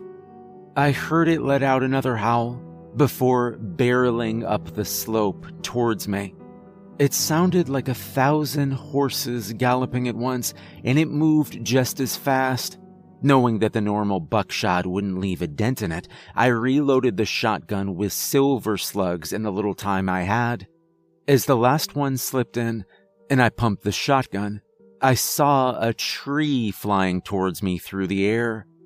I ran, dodging the slam of branches and the rain of pine cones. The tree fell on top of the pyre, scattering the burning logs into the snow around and killing the flames almost instantly. As they melted the flakes into water that quickly evaporated, filling my surroundings with steam that condensed into a thin fog. The light died down to almost nothing. I turned to face the forest and saw the immense shadow of the true Wendigo loom over the canopy of the evergreens, dwarfing them in size. It stopped at the edge of the clearing, slowing down but still advancing towards me, a show of its confidence, of its abilities, and of its certainty that I posed no threat to it. It towered over me in the cabin, 2 stories tall without measuring the antlers on its head. Its center mass resembled a desecrated deer. Its hind legs were like that of a goat, and its forelimbs were wolf-like in nature, ending in paws with enormous claws. Its head was a deer skull devoid of flesh, with leathery skin hanging off its sides and a mane of thick hair running down its spine. That was until it stood upright and began to morph. Its back straightened with sickening pops of dislocating bones, the hind legs shortened, and the paws slowly turned to hands before my eyes. It took on a smaller appearance, but not any less threatening or terrifying as it approached me. Seeing it in action, I finally understood what I was up against, and the severity of my predicament left me paralyzed in terror. Over years of research into the Wendigo's myth, I came across many variants of this creature, each with their own description of its appearance and abilities. In my pursuit of the truth, I mostly ignored the accounts of the settlers, which were much more outlandish, and focused on those of the native people. The people I believe had the most experience with the Wendigo. The people I believed didn't blow the beast out of proportion. And I'd been wrong, as every story tends to have a seed of truth to it. The beast I was now facing, this force of nature, it was the real Wendigo, a spirit of the land, and the humans imbued with its power and twisted by its madness were nothing more than pale imitations, possessed puppets for it to commandeer as it pleased. The most outlandish claim about it came to mind, the fact that the Wendigo grows bigger and stronger the more people it consumes. And seeing its true size for myself, seeing all of the possessed that surrounded us, I now knew that to be true. I trained the shotgun on it, ready to shoot at a moment's notice, and began walking sideways back towards the pyre, not to reignite it, but to get the axe, so that I might stand some chance. From the look in its eyes, I knew that it had me figured out, and yet it allowed me to retrieve the axe. Another show of confidence, I realized, as if it wanted to say that the silver-coated toothpick would do nothing to help me. It let out a huff of air through its nose and began moving again, closing in for the kill. With the axe at hand, I struck the other gasoline canister, piercing it and sending it flying. It landed on the dying embers as I dashed away, and this time there was a bang. Still not a Hollywood-style bang, but a bang strong enough to reignite the fire and send flaming shards of the canister flying. The Wendigo took a step back, giving me enough time to put my plan into action. I ran for the sleigh, picking it up and holding it against my chest. Turning back around towards the slope, I ran by the beast, shooting 2 shells at it as I passed. The slugs impacted its body, creating fist-size holes in its flesh and making it burn from the contact with the holy metal. It let out angry howls, but I didn't stop or turn around. I jumped to my belly, landing on the sleigh and pushing myself downhill. I quickly picked up speed through the fresh snow, but it wasn't exactly a well-used skiing track. I'd only go so fast, and it wasn't fast enough. Behind me, the Wendigo dropped back down on all fours and gave chase, with its puppets following closely behind. I maneuvered into a thicker part of the forest, weaving the sleigh between trees, in an attempt to make it slow down. But it was agile for its size, easily copying my moves and gaining on me fast. The few trees it couldn't dodge, it simply headbutted, uprooting them and sending them flying down the slope. Halfway down, with the incline beginning to falter, it caught up to me. I raised the shotgun with one hand and fired again, but it braved the slug without slowing down. Its antlers pointed my way, and it tried to shove them beneath the sleigh to upend me, but I switched to the axe. The moment it got close enough, I struck the blade in its neck with all the strength I could muster. It embedded in the Wendigo's flesh, but I couldn't push it deep enough. As it thrashed around, the handle got torn out of my grip. A new sound appeared in the distance, barely audible at first, but growing in intensity until I could make it out over the gusts of wind and the Wendigo's loud steps. The sound of an engine of some kind. Turning my head around for a split second, I saw headlights some 300 feet away and gaining on us fast. In a matter of moments, a snowmobile driving recklessly was on the Wendigo's heels, and I got a look at the driver. Rachel. She pulled out a gun of her own as she neared the Wendigo, a small pistol that I couldn't make out, and she let a few shots fly at the beast. The bullets bounced off, only angering the monster. It swatted a paw at her, catching the snowmobile's front and sending it flying. I saw Rachel land in the deep snow. And then the Wendigo approached me one final time, and seeing that I was out of slugs, it charged me. Its antlers caught the sleigh in my right side, sending me crashing into the first tree in my wake. The muscles along my back got crushed from the force, sending pain up and down my body. The beast slowed down, one of its paws morphing into a hand again, and it used the hand to pull the axe out of its own neck and cast it aside. Black, putrid blood flowed from the wound, unable to heal the damage done by the silver. It stained the beast's mane and chest, and it approached me slowly as I turned on my back. I knew I was done for, but surprisingly enough, I didn't feel scared. "Do your worst," I told it, in what I was sure would be the final show of defiance on my part. "I already got what I wanted," I said. The Wendigo slowed. Its eyes, like burning embers, made contact with mine, and it narrowed them.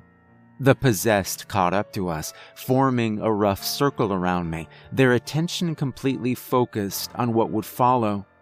Peering deep into my soul, the Wendigo showed me the fate it had in store for me. I saw myself, in a state similar to Jen's, haunting the mountains during the countless eons to come. Never sated, never warm, never at rest, my soul slowly getting corrupted as it fueled the Wendigo's magic. Damned for all of eternity, with no one to come and set me free like I'd done for Jen. The Wendigo bit down on me and pulled back, ready to take me off into the woods with it, but my prosthetic foot came loose. It stumbled backwards under its own force, surprise thick in its eyes, as it held a mere piece of plastic and metal in its mouth, not the flesh it was expecting. I was in such a state of shock, my mind so strained by the stress and fear, that I couldn't help but laugh at it. Loud, crazed laughter, echoing through the forest as the Wendigo simply watched, not knowing what to make of the situation. As my laughter picked up, it abandoned the attempt to make heads or tails of what happened. Its jaws opened, letting the prosthetic fall into the snow, and I saw all of its muscles tense up as it pounced on me again. I retreated away from it on my elbows, and it lifted its head high up, ready to bite down on my midsection.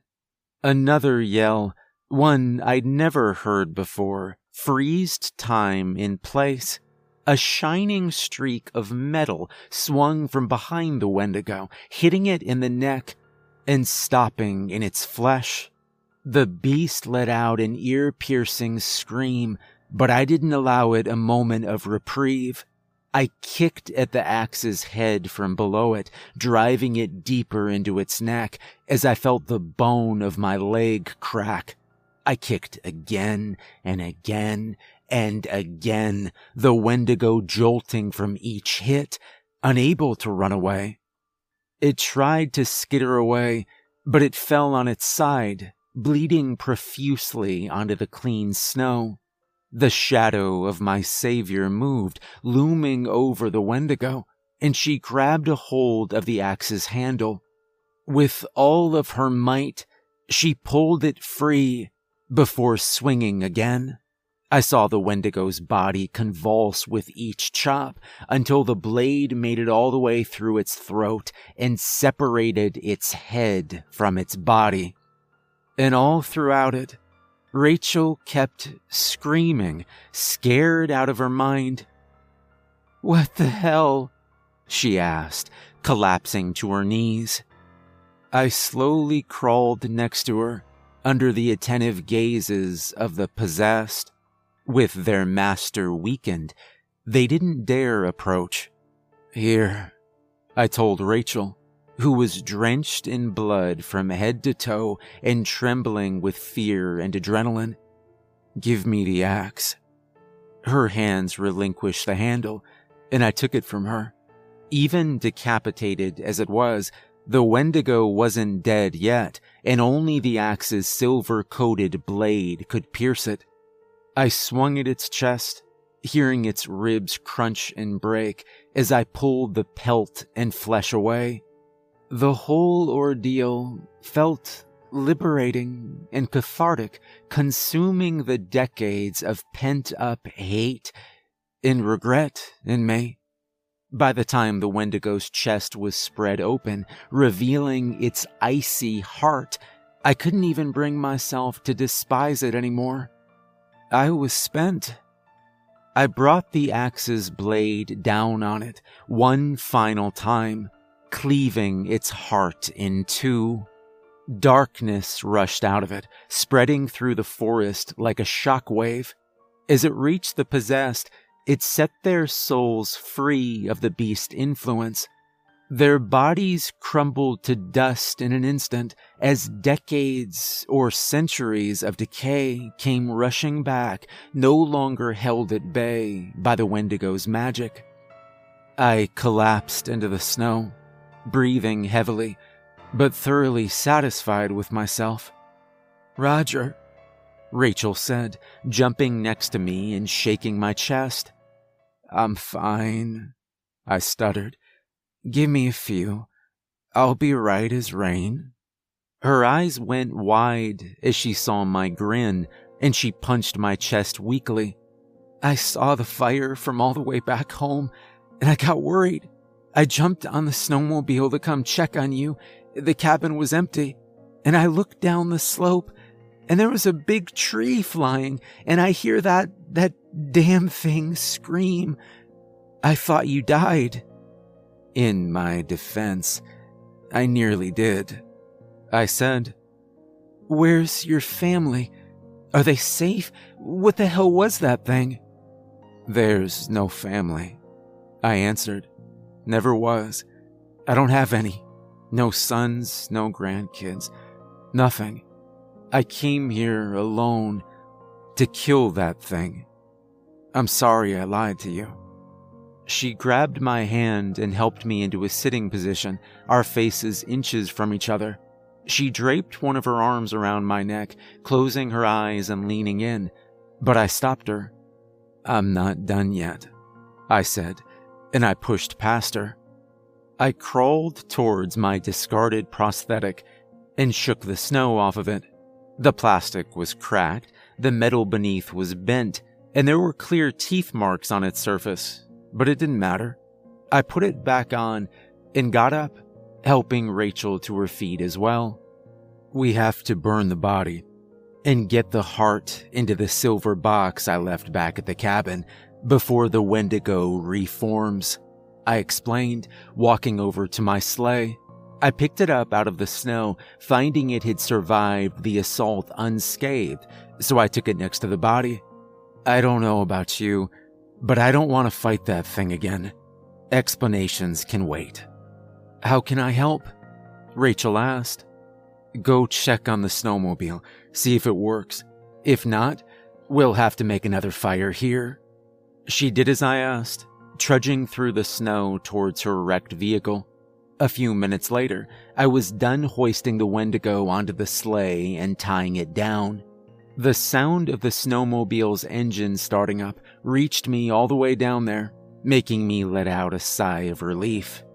Rachel returned. We tied the sleigh behind the snowmobile, and we carried the Wendigo's corpse back up to the cabin.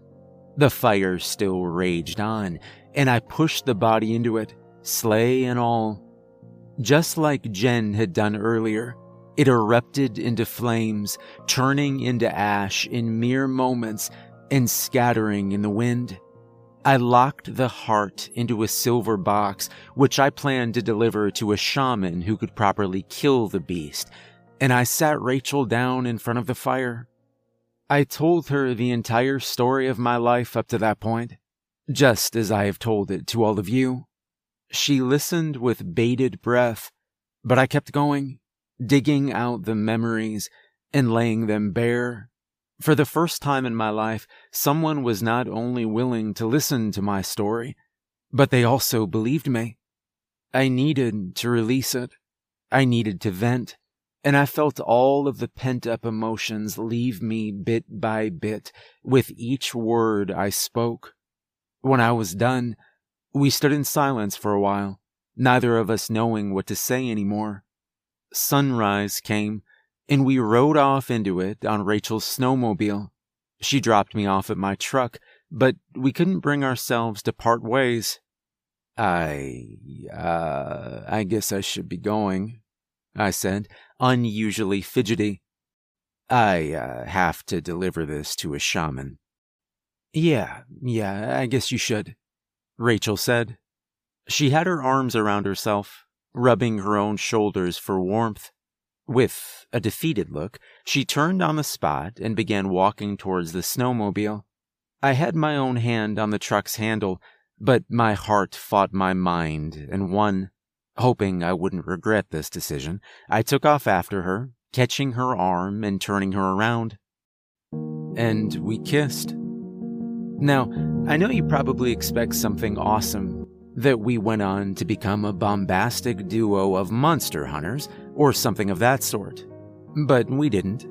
I left to deliver the Wendigo's heart and hung my rhetorical cape away, ready to close that chapter of my life. But we are dating. In fact, she's with me right now, reading every word that I've written. She says hi to you all. And I bid you farewell.